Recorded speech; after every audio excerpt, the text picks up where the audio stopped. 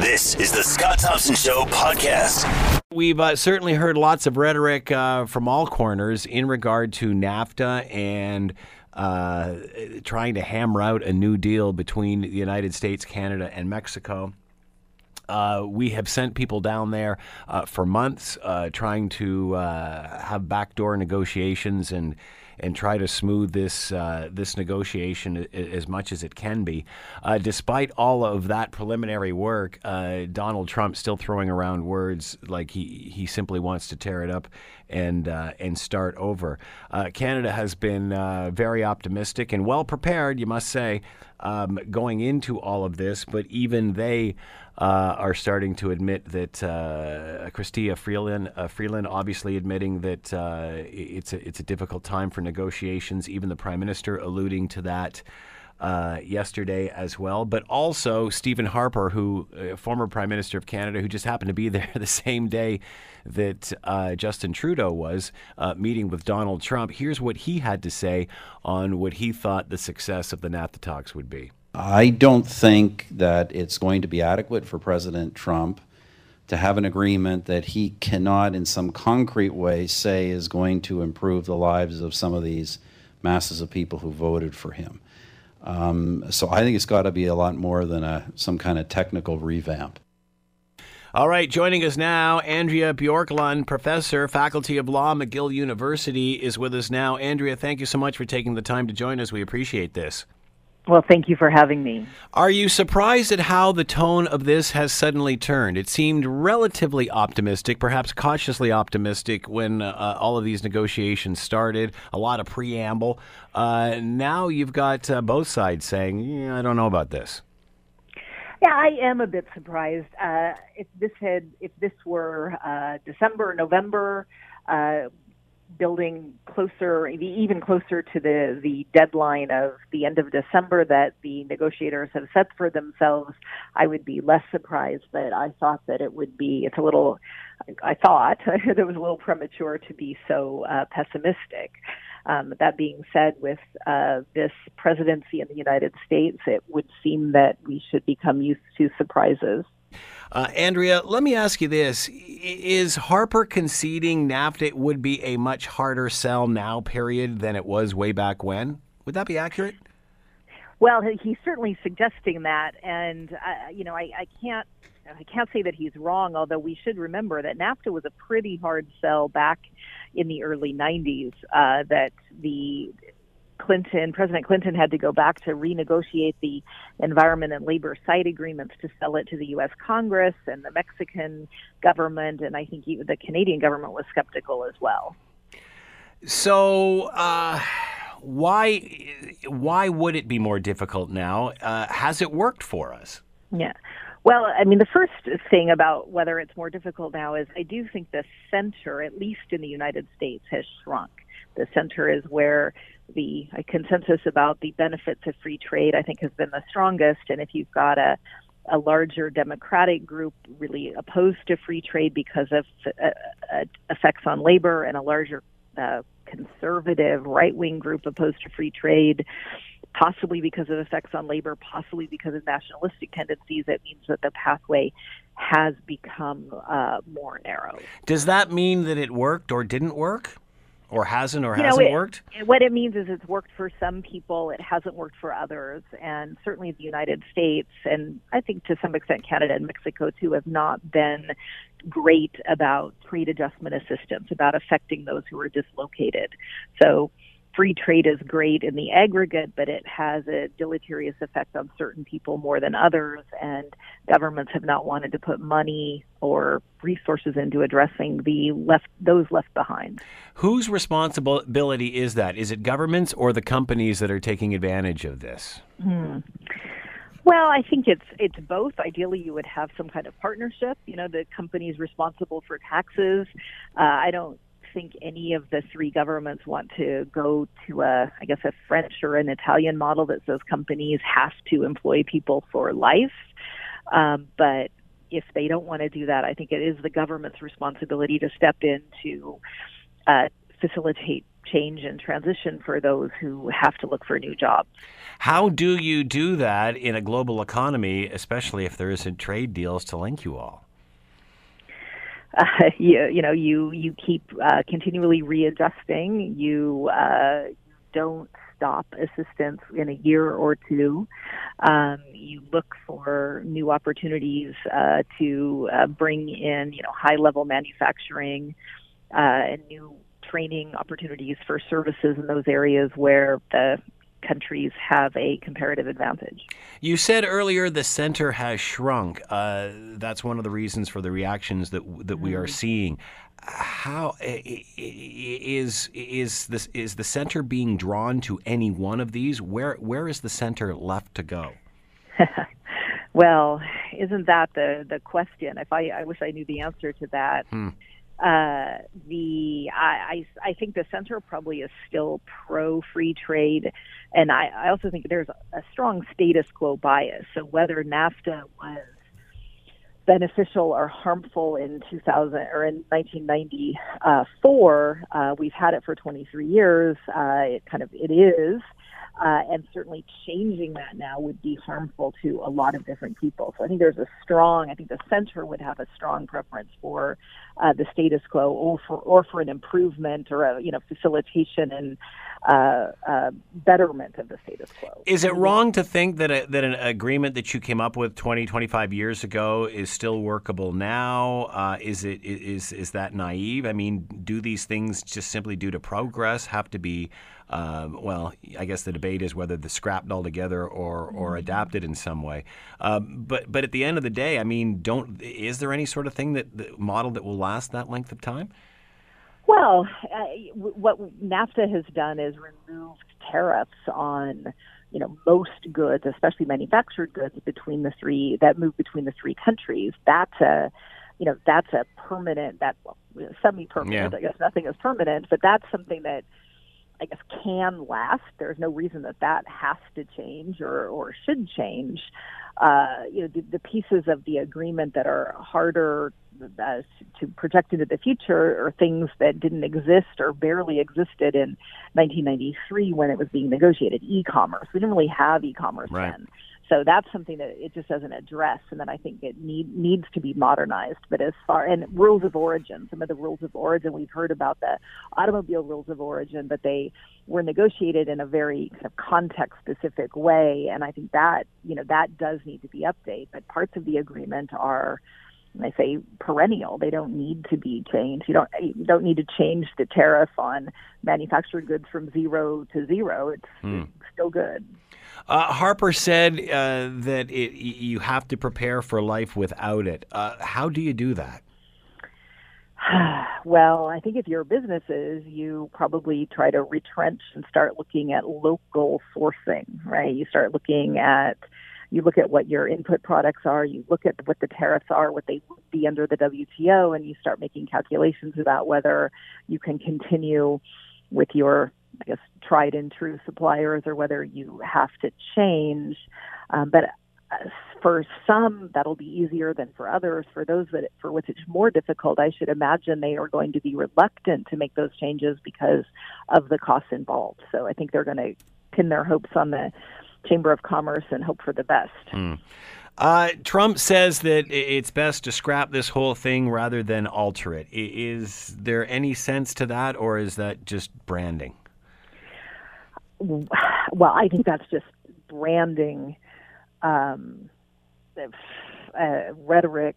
I mean, that might be where we end up, but I don't think that's the most desirable approach.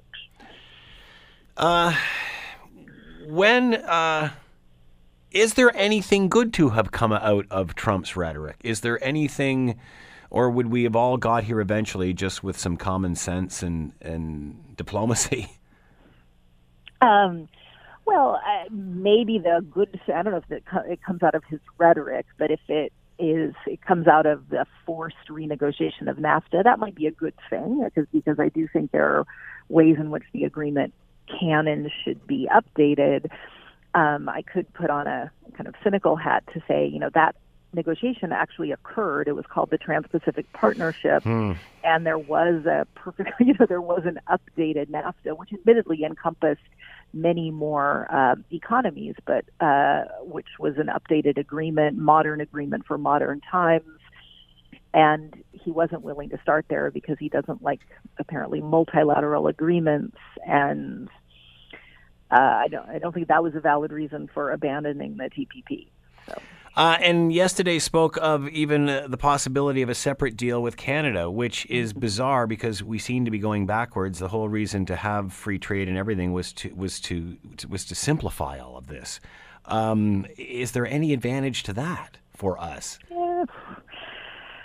I mean, probably. I don't think there's much of an advantage. It might be better than nothing. But the jobs. I mean, the purported advantage would be perhaps that some of the jobs that are now in Mexico would either would come to Canada or come to the U.S. But frankly, I don't think that's likely to happen. It's much more likely that those jobs, if they're reliant on lower paid wages, lower paid workforce, those are going to go to China, they're going to go to Vietnam, they're not going to come to Canada. Mexico's, potentially big market for Canada. So I think Canada is a little bit harmed by losing preferential access to the Mexican market. Although maybe it would still have it via TPP if the remaining TPP entities go ahead and move forward. You were talking about the automotive industry a little earlier. Reports coming out now that it has not recovered since the recession. Will probably not go back to the levels that it is. Donald, of course, preaching protectionism. How do we keep Canadians working, if not protectionism? To play devil's advocate. Well, the thing about protectionism is who pays, right, and how you pay for it. So you might be able to keep Canadians working. However, how many people in Canada can buy automobiles? 38 million. Maybe some families have a couple cars, but there's a finite market. One of the reasons one of the reasons Canada has been such a stalwart, trade negotiator and a stalwart seeker of external markets. The United States, of course, is bigger, so the United States has has more leeway when it comes to protectionism because of the size of its market. But even that is, I think the doors have been opened to competition from other, from external sources, from German automobiles, Japanese automobiles, and some of which are made in the United States now, but to the extent that North American automobiles, which is what we have, not American, not Mexican, and not Canadian, but North American automobiles are exported and are competitive internationally, that's largely because of a lot of work done in Mexico. And without that being done, I don't think you have a market to replace the sales that you would get from those exports. Andrea Bjorklund has been with us, Professor, Faculty of Law, McGill University. Andrea, thank you so much for the time and insight. Much appreciated. Thank you. You're listening to The Scott Thompson Show, weekdays from noon to 3 on AM 900 CHML. A new report says Canada's automotive industry has no sustained indication that it'll return to pre-recession levels of investment prior to what we saw in 2008. Is this the blunt reality? Let's bring in Brendan Sweeney, Project Manager, Automotive Policy Research Center at McMaster University, and with us now. Hello, Brendan. How are you today? Thanks for taking the time to join us. Hi, Scott. I'm doing great. So is this the blunt reality? Yeah, absolutely. In the early 2000s, we lost several assembly plants. That was followed up by a new assembly plant by Toyota in the late 2000s, and we lost another couple plants immediately following during and following the recession. The industry has recovered to some degree from 2009. And there are elements of good news, particularly over the past 5 years, but the likelihood that the industry is going to get back to where it was kind of between 98 and 05, we probably won't see those levels of production, those levels of employment, those levels of contributions to GDP anytime soon. And probably the only way we would see that is if there were some investments in new assembly plants, and those don't appear to be on the horizon. It's possible, but they don't appear to be on the immediate horizon anyway. At one time, it wasn't that long ago, Ontario, Canada boasted about its automotive industry, producing more cars, I think, in Ontario at one point than Detroit during the tough times. What happened? What changed? I mean, the recession really had a catalyzing effect on those changes, but we have seen an increased amount of investment going south, and I think we know the story. Originally, investment was going into the southern United States, and then after that, investment started going into Mexico. We've also seen a change in kind of the structure of the industry, who's in the industry. One of the big changes is there has been a pretty significant exodus of U.S.-owned parts makers, particularly starting around 2005. So U.S.-owned parts makers, some of those bigger companies really don't have as much of a footprint in Canada as they once did, and as they kind of traditionally did. So how did Ontario grow to where it was in the first place? Why was there more incentives there than there was in Mexico then, or southern United States? Well, there was a point in time where Ontario just blew other jurisdictions out of the water in terms of quality and cost. There were policies, notably the Auto Pact, that ensured that the Detroit Three would sustain a particular amount of their footprint relative to their sales in Canada, in Canada, and that really helped things along. When that kind of shook out, that had a significant impact. Also, quality is becoming ubiquitous across different assembly regions and different auto regions, and Canada probably still has a much higher quality in its workforce than in a lot of other regions in the world, maybe than most other regions in the world. But those other regions are catching up. So what Canada once did way better, we're just kind of doing a bit better. How do we change that? Is there any way we can grow with that? It would probably be getting, we've seen some adjustments. We're doing more high value added, more high tech vehicles. Certainly Canada is becoming a player in the new automotive software, and we're really, really good at making things out of metal, particularly kind of high value, lightweight metals. And so I think we've got to capitalize on our ability to do that. Maybe we've got to get out and sell it a bit more. But are we going to be the low cost supplier of the world's automotive parts and of North America's automotive parts or North America's vehicles? I don't think we're going to be that. I don't think we want to be that. So it might be kind of really understanding what we're good at, selling that, promoting that, getting some public policy behind us to support that, which I think the government of Canada and Ontario have been doing a good job at, and just keeping with that strategy, just focusing on what we do really well. So how does NAFTA play into this? How does it confuse this whole issue? Because again, it's not really whether a car is made in Ontario or Michigan, because now they're North American. They're made bits in here, bits there, bits everywhere, it seems. Yeah, you're absolutely right. And I think you had right now, you had the word confused might be a good description. We don't know what's going to happen. And you get different stories, different rhetoric. And I think we're a few weeks, maybe a few months away from really knowing, okay, what is the next NAFTA? What is the revised NAFTA? What is the new NAFTA going to look like? I don't know. I don't have a crystal ball.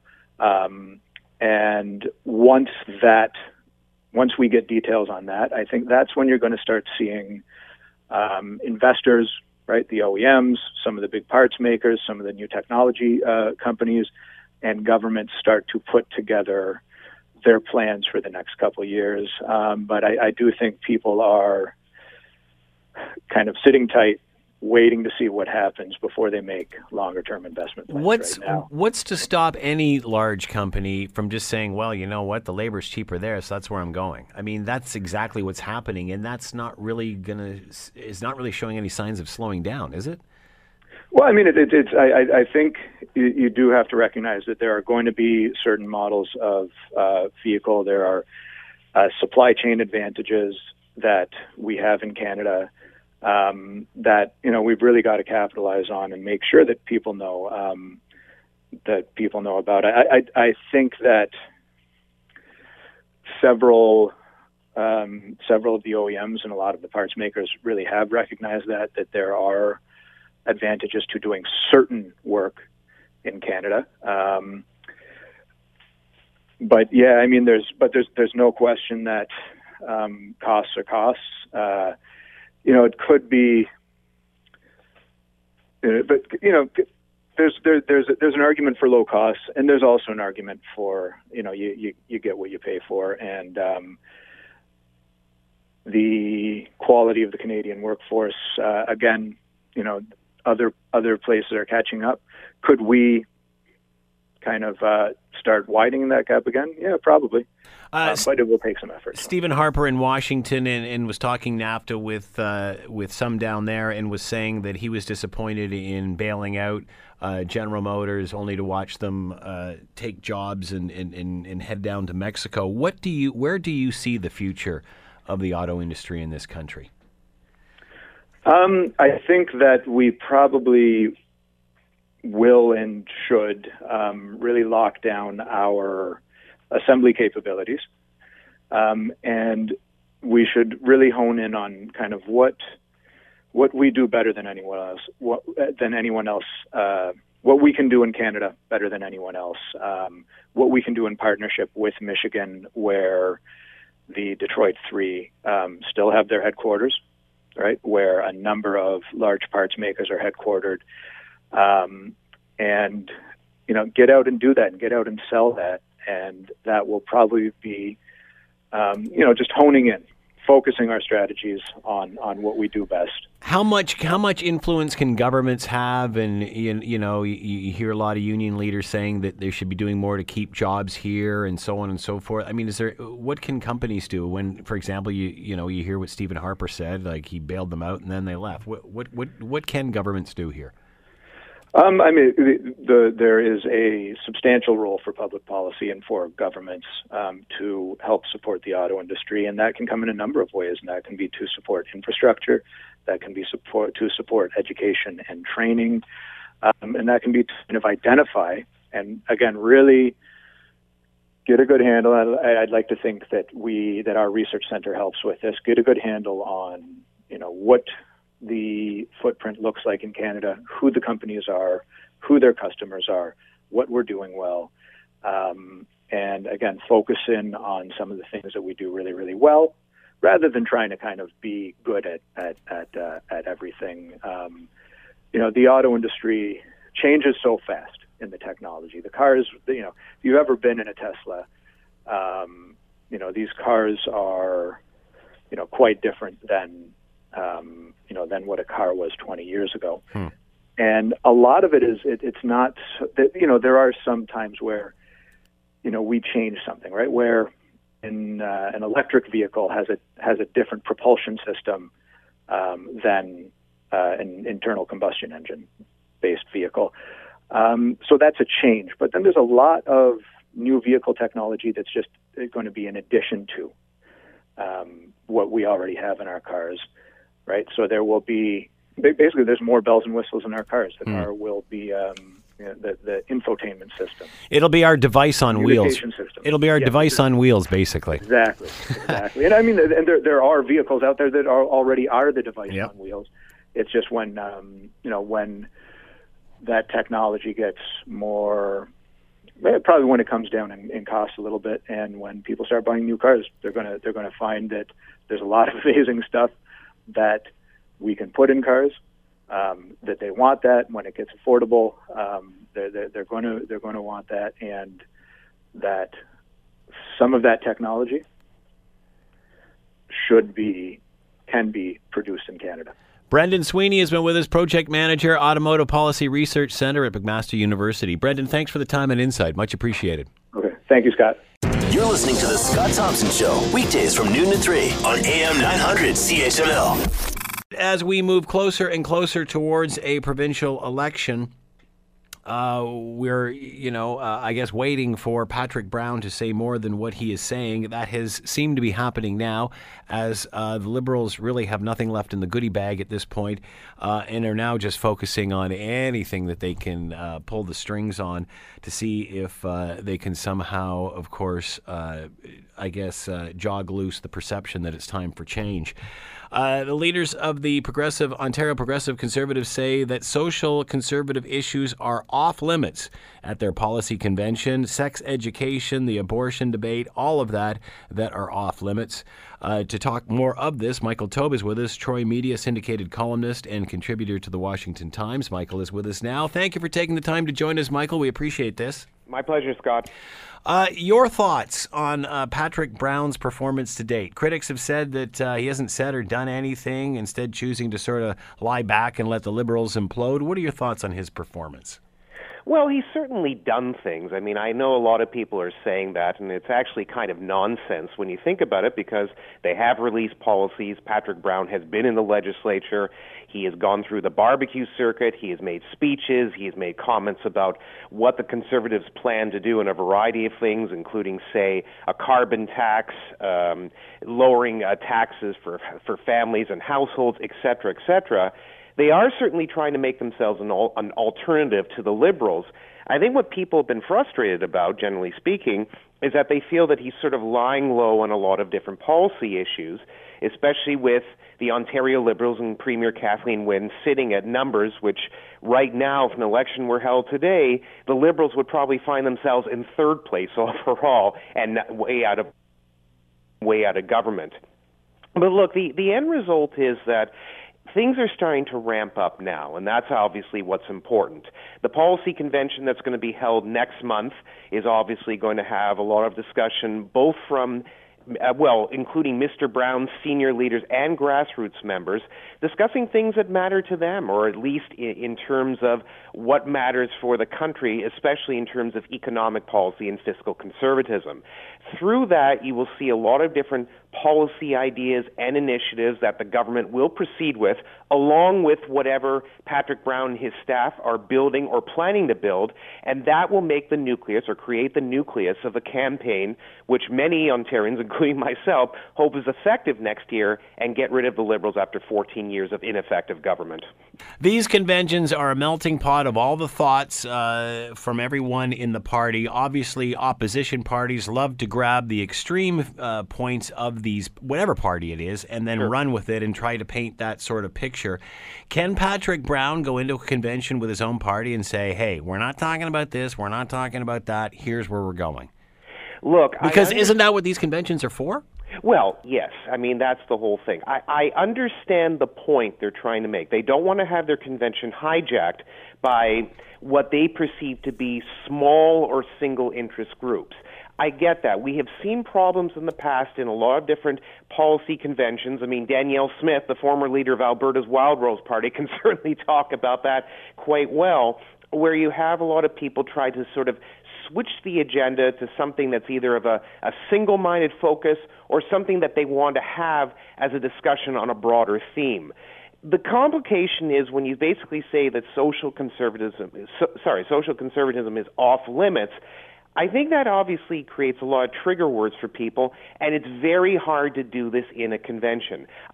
It's one thing for Patrick Brown to say that these views, you know, if you have, say, a position on abortion or gay marriage or, let's say, capital punishment, gun rights, whatever, and they don't fit the sort of purview or the window that he wants to elaborate on as an opposition leader and eventually as premier of the province, hopefully next year. I get that. And he can actually say that some of these conversations during the policy convention It can declare them to be non-binding, that they're discussions. You can have different policy rooms where things are discussed amongst the members and they try to reach some sort of consensus or at least try to see which idea makes more sense than another. I think it's a real problem if you try to say that, no, everything is off the table, so to speak, we're not having these discussions, because there are people who are going to go to the PC Policy Convention who will be interested in talking about social conservative issues, religion, family, abortion, capital punishment, etc., because these things matter to them for a variety of reasons. And conservatism is of two basic groups, which is fiscal conservatism and social conservatism, which means there are fiscal conservatives and social conservatives both within the party, and some people, including myself, although I'm not a party member, actually link both of them together in his or her own philosophy. So no, there is really no way to say everything's off limits, we can't have these discussions, but the Ontario PC Party in that policy convention can certainly control the agenda and ensure that, let's say they don't want to have a discussion about abortion, for example, that if it's talked about, it's discussed in a very light fashion and it goes no further than that. You can certainly stop a conversation very early on.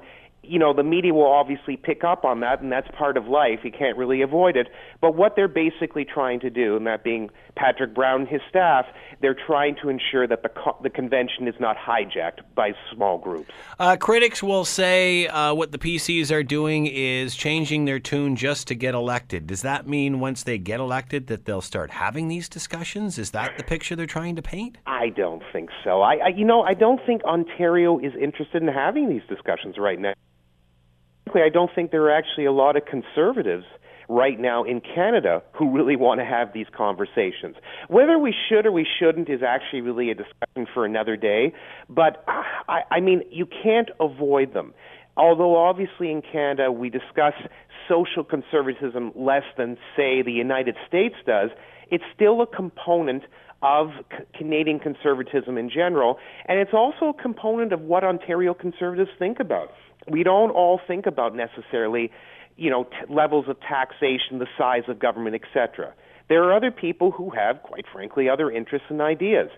And look, that's something that Patrick Brown, when he became leader, and all the previous leaders of all political parties have to deal with.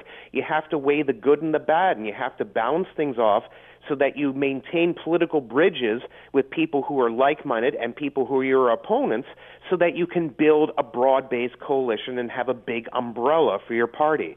It's not a perfect science, and I'd be the last person to say that. And obviously, when you hear comments like, these things are off limits, we don't want to talk about, you're just going to obviously frustrate a lot of grassroots members and supporters who happen to be social conservatives, and they think that their views are just either being ignored or just pushed aside, patted on the head, don't worry, we'll discuss it later. My guess is that, Ontario will always have to discuss some of these issues from time to time, and the Ontario PCs will have to discuss it from time to time. No one's saying that they're avoiding the issues completely. That would be utter madness, and you can't do it anyway. They just don't want to have their policy convention solely focused on issues that, A, Ontarians are not really talking about much, B, Ontario conservatives, quite frankly, are not talking about very much, and I think also as well, he wants to ensure that he has a policy platform in place that makes sense for all Ontarians from all walks of life. That's the only way you can achieve political success in this country. I certainly understand his stance on, here's my stance on the new sex ed curriculum. Here's my stance on pro-choice. Sure. And say we're not discussing these, or we can discuss these social issues amongst ourselves if you want, but here's where the party's going. Right. But is carbon tax a social issue? No, absolutely not. It's not a social issue, and I don't see why that would be off limits. I mean, it's something that a lot of conservatives, including me, do not favor, and I think it is something that should be discussed. But remember, if the leader wants to go a certain way, ultimately, that's his or her choice. The membership, though, at a policy convention has the right to discuss these issues, and if it goes to a binding vote where it's basically going to either be part of the policy handbook or, say, part of the election platform, that's where it gets kind of interesting and could get kind of testy as well. I think a carbon tax should be open for discussion. I don't see any reason why not. The same way if someone wants to propose, let's say, a flat tax for Ontario, that should also be open season as well at a policy convention. It's about stuff that you can chew on. It's about stuff that will be tangible for the average voter. It's about stuff that actually matters for the province. So if he doesn't want to talk about abortion or same-sex marriage, and he basically either says those issues have been dealt with 90 times, in the past, we don't want to deal with it a 91st time, or they just don't want to get into it because they feel it'll hijack the conference and take it in a completely different direction than they originally intended, I get that part of it, even if it's not necessarily the best way or, quite frankly, the most democratic way to handle the situation. But when it comes to policies dealing with economics, like a carbon tax, no, it's got to be on the table, and I would be very shocked if they didn't have a discussion about the carbon tax, whether or not they like what they hear coming from the membership. Bad timing here. Why Patrick Brown saying this now? Is it bad to state this now? Or is it good to get the rules of engagement out there before you start? Well, look, I think that sometimes it's better to get it right out there, out in the open, so that people are not coming into this policy conference believing that, well, it's open season. I can discuss wherever I want. I can talk about, say, clowns walking across the road every Tuesday and Thursday, but if not, they get a fine if they do it on Wednesdays. As silly as that may sound, you want to know that everything is available for discussion to some extent. I get that. But at the same time, the Ontario PCs have to be focused on winning this election. The same way, quite frankly, the Ontario Liberals, the Ontario NDP, the Green Party of Ontario, and everybody else has to be focused on winning this election. Ergo, you have to ensure that you have a laser focus on the issues that matter to voters or would-be voters, what potentially would affect them one way or the other, whether it be via education, whether it be taxes, the size of government, the family unit in general, the cost of auto insurance. It doesn't even matter what it is. It has to be issues that are going to resonate with the general populace. Social conservative issues are important, and there's no point in saying they're not or that we can't discuss them. They are relevant. They are always going to be important. Should they be the be-all and end-all of any party's agenda, which means that fiscal conservatism takes a back seat all the time to social conservatism, which is more important in the grand scheme of things? No. I would argue that you have to balance both of them. You have to have fiscal ideas and social ideas in place, conservative or otherwise, to actually ensure that your party is covering all the views that the province, in this case Ontario, wants to hear. You can't ignore one completely. But at a policy convention, you can definitely set the rules in play, because it is their party after all, that you don't have to discuss these issues. Would I do it as a leader? No, because I tend to be more like who I mentioned earlier, the Danielle Smith model, which is sort of laissez-faire. We've all got to, leave it alone. We've all got to discuss it. We've got to flesh this out and try to figure out which way this party is going. I know that is the riskier way of doing things, and it can allow a conference or a policy convention to be hijacked. I get that. At the same time, that's the way democracy works. It's imperfect, not perfect. However, the end result is that Patrick Brown is the leader of that party. His staff are in control of that policy convention. People will come in, they'll discuss issues, but it's their party, it's their rules, and it's their conference. And if you don't like it, quite frankly, one, voice your displeasure there, and two, if you're really not that happy, well, then you have some choices. Either don't go or don't vote for them, because unfortunately, that's the way democracy works too, which is also imperfect for every leader. So what are the Sam Oosterhoffs of the world thinking today? I don't know. You would have to ask them. I would imagine that Sam Oosterhoff, who is a social conservative, although he is a fiscal conservative too, it should be pointed out, has been a good team player to date. And he has probably heard certain things coming from either the leader or the leader's office that he may not necessarily agree with. The same way that Patrick Brown, his own leader, and his leader's office may not necessarily agree with Mr. Oosterhoff on some of his positions and policies about abortion, marriage, etc. I think, though, that Sam Oosterhoff, who has now been in politics for a little while, and although people were sort of mocking him, saying, how could this young homeschool kid actually make an effective MPP, he's actually turned out to be effective, and he's actually been able to orient himself to the point where he has been a good team player, working hard with the Ontario PCs, and I think he realizes that it's not all about him. And again, it's the same way for every leader. It's not all about Patrick Brown. It's not all about Kathleen Wynne. It's not all about Andrea Horwath. It's about the people of Ontario and, more importantly, the people of their particular parties and what they feel like and what they want to have achieved by the party, by the government, etc. That's what it has to be. It's a collective outfit. I know it's awful to say, especially for a conservative, to talk about collectivism in any positive fashion, but that's how a party unit works. It has to be cohesive. You have to work together. You can't have 50,000 Indians and 50,000 chiefs, and I'm sorry to use the word because I know we're getting rid of it recently, and have them sort of running around saying, I'm in control. You have to be focused on one path. And in the end, ultimately, Patrick Brown, as leader, has the right to take them down that path. And if there are certain things that he doesn't want to have in his platform, he either has to ensure they don't get there or do his darndest to ensure they never come in. How does Patrick Brown prevent from what happened in the last two elections where in the end it's just basically given to the Liberals?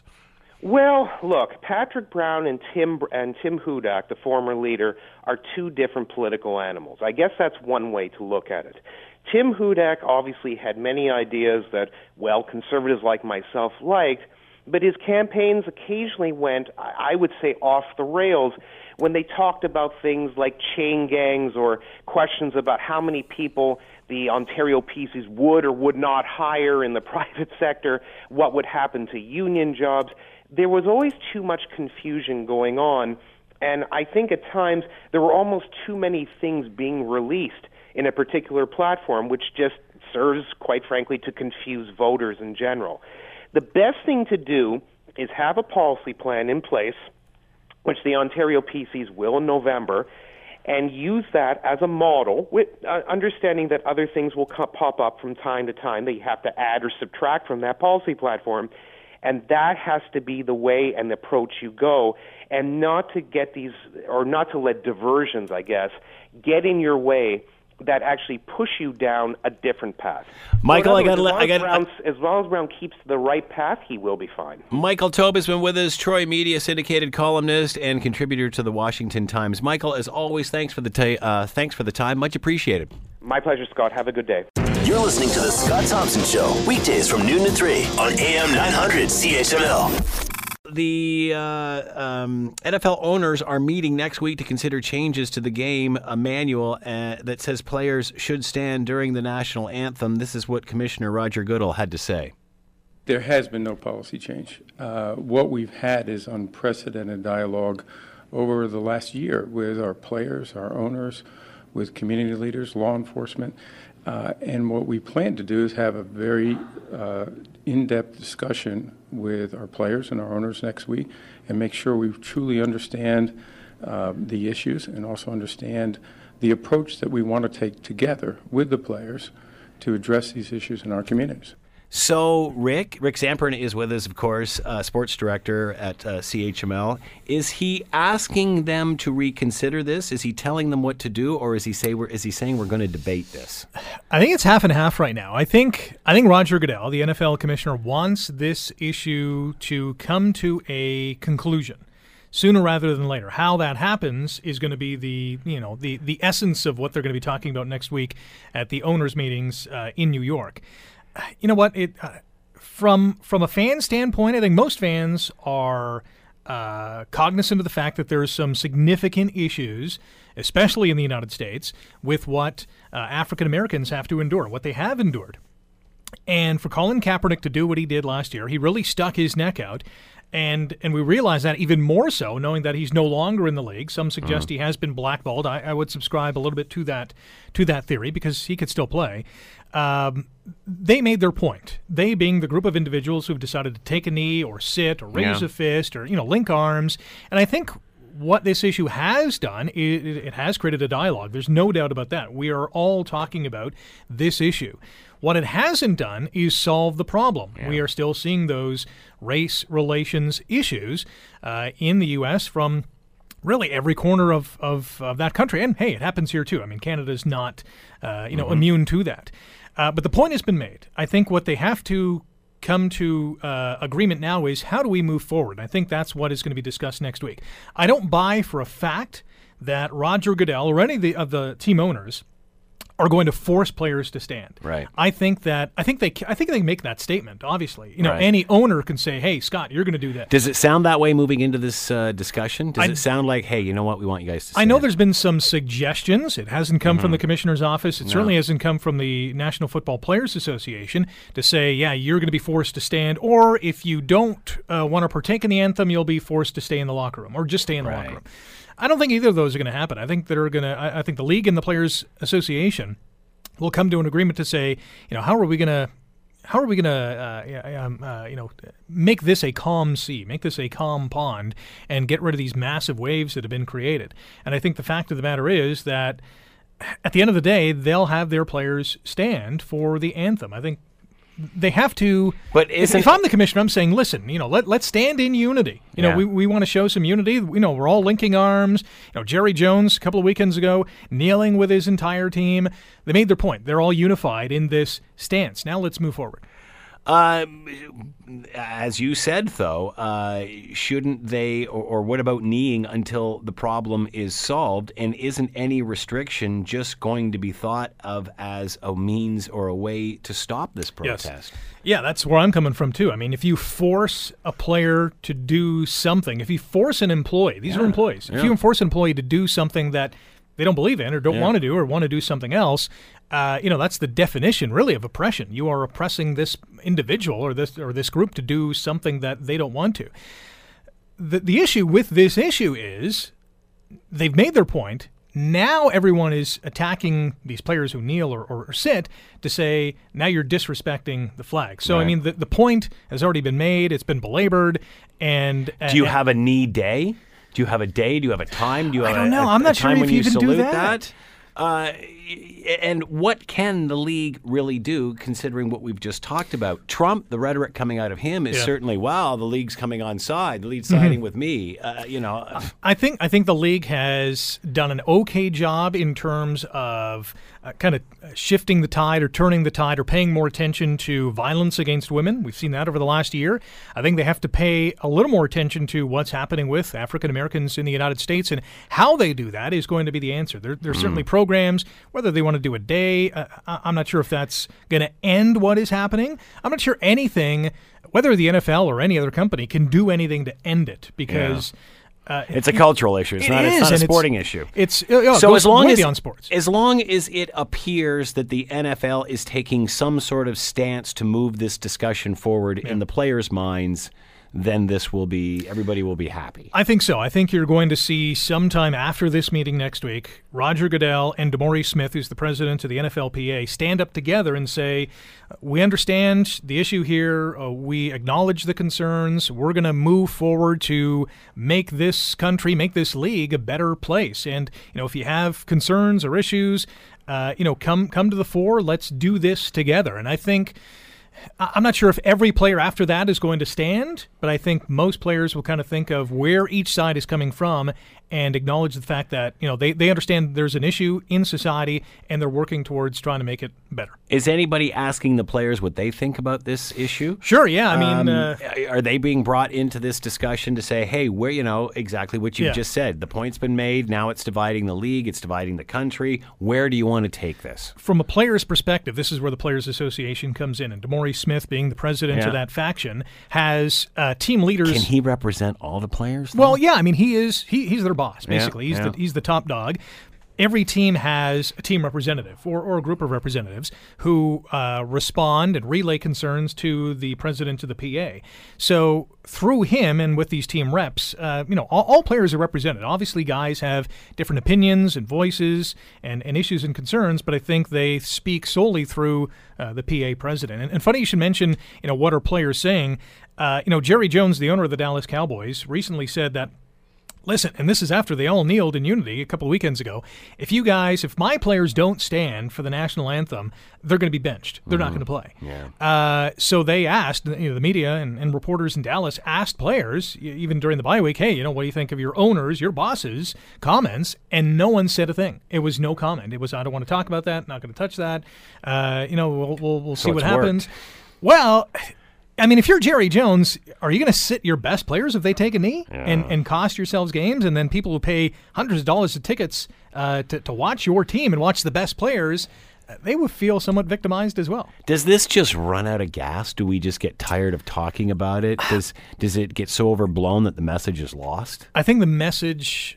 I'm not sure if the message has been lost. I think it's been muted a little bit from when it first happened. Yeah. When we see Colin Kaepernick, and the first time it happens, he's sitting on the bench on the sideline by himself. Yeah. And we're all thinking, what's this all about? And then he, reveals what it's all about. And that really ignited the dialogue of what's happening. But since then, it's all been about, why aren't they standing now? I mean, they made their point. Let's move on. What happens at the Super Bowl? Well, that's the thing. Ted Michaels and I were talking in the CHML News Center about, hey, why don't we just ban, I did this in my blog the other day, just ban national anthems. Like, we don't really need them. It's not the U.S. versus another country. It's, Miami versus Minnesota. All these guys are American, right? You know what I mean? So why have the anthem? Scott Radley's talked about this on the show, too. Yeah, but usually, whenever we've talked about, and I've heard Scott Radley yak about the anthem and stuff on the air and such, but it's usually not about something like this. This is thrown a wrench into it. If you're going to drop the national anthem, that's sort of a separate discussion. Yeah. But deciding you're going to drop the national After anthem because it kind of quashes the protest, right. I don't know. Well, yeah, the players that feel, exactly like the rug's taken out from under them. But, for the Super Bowl, I mean, the anthem is one of the big things of the whole spectacle, right? Like, who's going to sing the anthem? Did they sing it well? You can bet on how long the person's sung the song for. And Ted and I were talking, do you ban the anthem until the Super Bowl? And I said, well, you could do that, but then everyone would kneel during the Super Bowl. Yeah. And now, so you have 100 some odd million people watching this one game and seeing all these players take a knee. Unbelievable. What are your thoughts on, real quick, the Pittsburgh Penguins going to the Visiting White the White House? Yeah.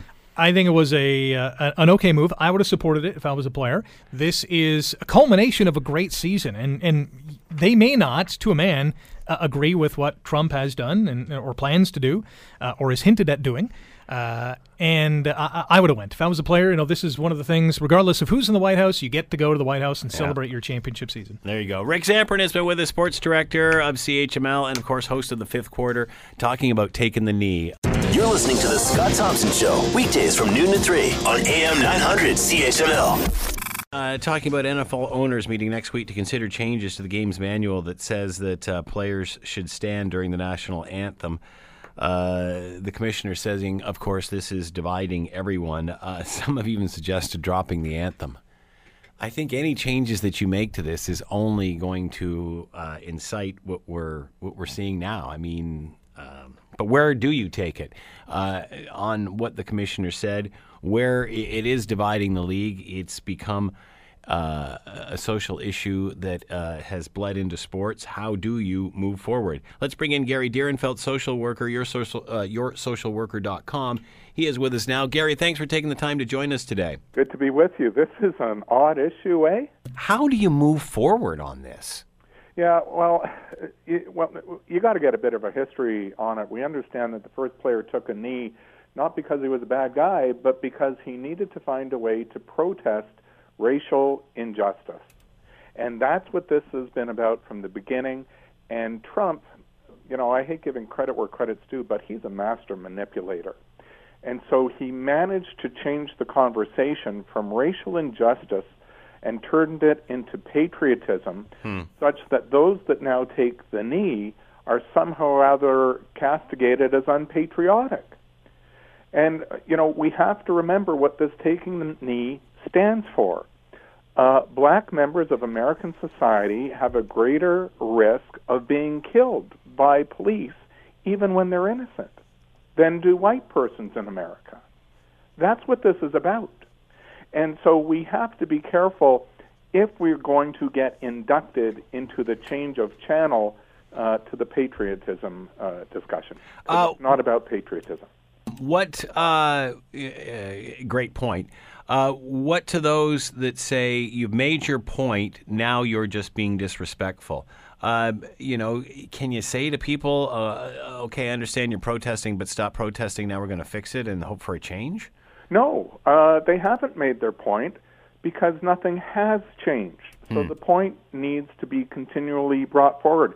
Hey, it's like saying, hey, we once talked about... So the point isn't... So women. let me interrupt here, Gary. So the point isn't made until change is complete? Correct. So the example I was going to give, we continue to talk about violence against women. The point has been made, Scott. Yet, violence against women continues, and thus, as a result, we need ongoing education, communication, and information about that. And so the racial injustice continues. And in fact, thanks to the misplaced brilliance of Trump, that racial injustice is perpetuated when he tries to turn this into an issue of patriotism, thus causing more racial disharmony in the U.S. And, of course, he'll lead ones to believe with his tweets that, good to see that the NFL is jumping on board on this. And I can just imagine the NFL cringing every time he draws himself into this discussion. Yeah, I would have to think so, too. He is a remarkable master manipulator. There are many folks that get inducted into his shenanigans. And the challenge is to take that step back and be an informed consumer of information, look underneath it, and also look at what he is, what his aims and objectives are. He's racist. He's got white supremacy pumping through his veins. He grew up with a dad who was a member of the KKK. And people don't like to talk about that, but that's just a fact. And his policies support that way of thinking. And so hopefully, if I were out there on the field as a white person, I'd want to take a knee at this point as well to support my fellow players, to support those who have been facing the racial injustice. I'm waiting for this to spread come hockey season to the NHL. Can he convince people that this is about patriotism and not race? Yes, he can. And that is what makes, from my perspective, Trump a dangerous person. And we see that with other folks with his kind of bent, that if they throw enough stuff against the wall, they're just hoping a little bit of it sticks. And the more some sticks, the more other will stick. And so he continues to have a base at some 34 or 36% of people in the U.S. who are sticking to him like glue, who he continues to influence. And that creates the dangers that we saw in Charlottesville, where racist, white supremacist, neo-Nazis are given a platform that continue to divide one set of people against another set of people. We don't need that. Earlier I asked you how does the NFL move forward with this? The commissioner has said it's dividing the league, it's dividing the country. They're, now wrapped up in this. Rick Zamperin, our sports director, suggested that whether it's through programs or who knows what, but somehow in order to move forward, the NFL has to prove to the players that it's going to continue the discussion, that it's going to try to do something to move in a positive direction, that they can't just sit idle and tell us not to knee. Yeah, but that hasn't happened yet. And so with Trump trying to change the channel to patriotism, it almost means that the players have to ramp it up and take more knees so as to say, you're not going to change the channel on us. And I understand the NHL feels like they're in the middle. My view is they don't have to do anything. They have to just stand back and respect that this is a peaceful protest and allow it and continue on. The more the NHL allows themselves to be inducted, then it becomes more and more polarizing. So if I were the NHL, You mean NFL? NFL, yeah. Sorry, yeah. Thank you. If I were the NFL, I'd be saying, not my issue. We have to support everybody's rights as Americans, and they have a right to protest. This is what they are doing here. And next, on with the game after the national anthem. That's an interesting approach. Is the NFL making too much of this? Is you say, hey, you know what, we're a big thing, because it is, drawing viewers, it is drawing attention to the league. At the end of the day, is it their problem? I mean, here we're playing a game. If you want to demonstrate, you demonstrate. As long as the game's not interfered with, we're fine. That would be my attitude. That would be my guidance to the NFL. Then why are they reacting this way, Gary? Why are they thinking that there's something that has to be done? Well, quite frankly, some of them may align with Trump in their thinking. There's bias everywhere, and including in the NHL, including in coaches, including in team owners. And so there may be some who, although their team may be comprised mostly of African Americans, it doesn't mean that they still think in terms of inclusion and equality. So that's the rampantness of racism. However, I would love for the NFL to stand up and say, it's not a matter of supporting our players or patriotism. They have a right to protest. It's a peaceful protest. We wish everyone would protest so peacefully, quite frankly. And it's against racial inequality. And whatever Trump has to say, that would be my talking point as the NFL, and I'd stick to it like glue because that is what's happening. Gary Dierenfeld has been with his social worker, yoursocialworker.com. Gary, as always, thanks for the time. Much appreciated. Great to be with you. I wish the NFL would give me a call. You know what? We'll see if we can arrange that. The Scott Thompson Show, weekdays from noon to 3 on AM 900 CHML.